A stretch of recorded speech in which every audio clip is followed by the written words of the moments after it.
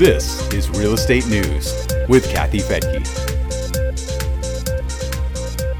In this Real Estate News Brief for the week ending July 15th of 2023, the best inflation news in a long time, why you might get some money back from BofA, and a ranking of state economies with two of my favorites at the top.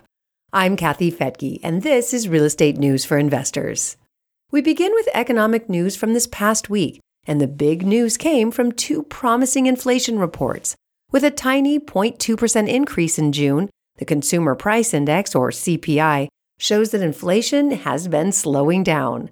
The June reading is down from a 0.3% increase in May and brings the annual rate down from 4 to 3%. It's the lowest rate of inflation we've seen since March of 2021. The core rate of inflation, which omits food and gas, rose the same 0.2%, but the annual rate is still on the hot side. It's currently at the 4.8% level.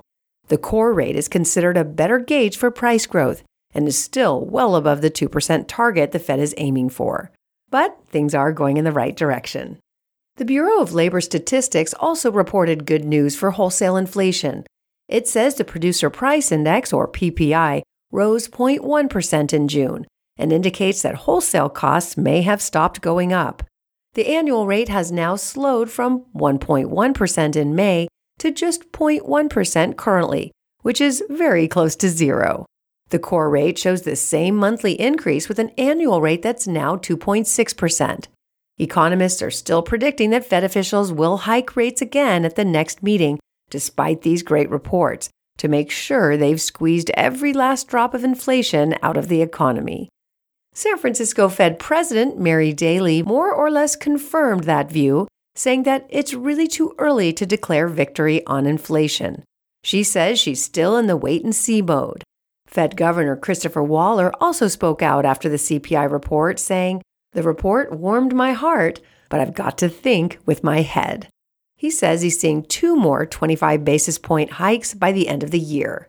The weekly jobless report continues to highlight the strength of the job market. Jobless claims dipped again from a revised 249,000 to 237,000 last week. The decline may also have been impacted by the July 4th holiday, if workers didn't apply for benefits right away. But the big picture shows that the job market is still going strong.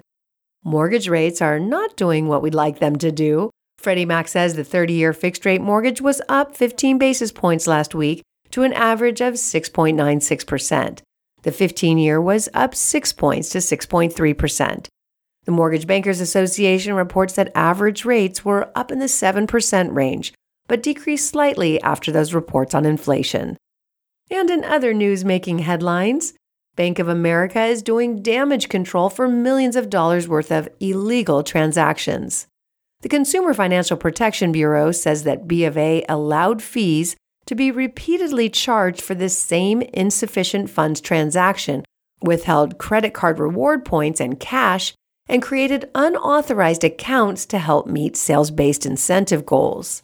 BofA will be paying $100 million to repay customers for illegal fees or unauthorized account charges, and about $90 million in penalties. Customers don't have to apply for this compensation. The bank will either deposit any money owed into customer accounts or send checks to the account holders. The commercial real estate crunch is easing somewhat with the help of banks trying to prevent defaults. Many of those loans are expiring, and refinancing has become a problem because of high interest rates. Real estate analysts say that banks are dealing with the situation by offering loan extensions and modifications, selling derivatives to fix interest costs, and offering subsidized loans to investors to purchase defaulted loans. Analysts say that lenders are hoping that this will help tide things over until properties become more profitable, and refinancing can take place with lower interest rates. And the data reportedly shows that it's working. As an example, a U.S. News article says that about $2.1 billion in CMBS office loans matured in May. That's almost double the total amount that matured from January through April. A Moody's report says that a little more than a third of those loans were modified or extended. The default rate is currently at about 4%, which is well below the projected 10%.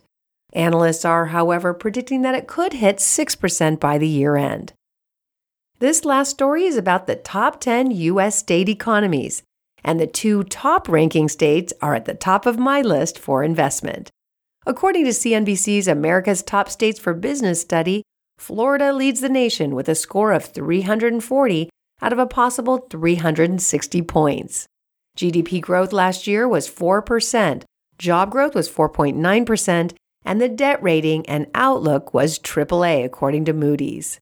Texas, of course, was in the second position with a score of 324, a 2022 GDP of 3.4%, job growth of 4.8%, and also a AAA debt rating and outlook.